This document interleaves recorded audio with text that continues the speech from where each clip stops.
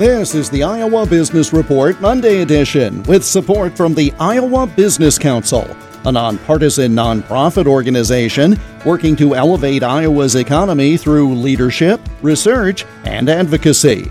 More at iowabusinesscouncil.org. A new indoor football league called the Arena League is set to start play in June of next year, with one of the 4 franchises to be located in Waterloo. Bailey McRae is general manager of the team, to be called the Waterloo Woo.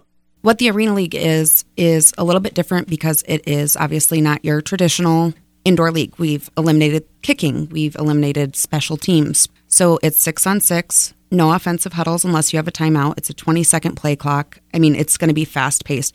One of the nice things about the Hippodrome is the intimacy of it. So where your field box is, like if you were to get a season pass with the field box, the players hit that wall and you're there. I mean, you can touch them.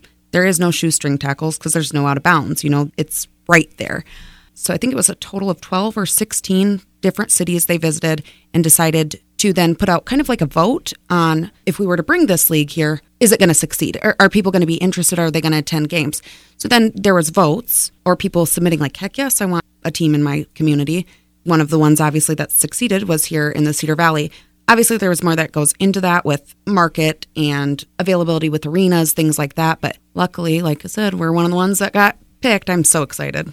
Learn more by listening to the podcast of the most recent Iowa Business Report Weekend Edition at totallyiowa.com. The Iowa Business Report is presented with support from the Iowa Business Council.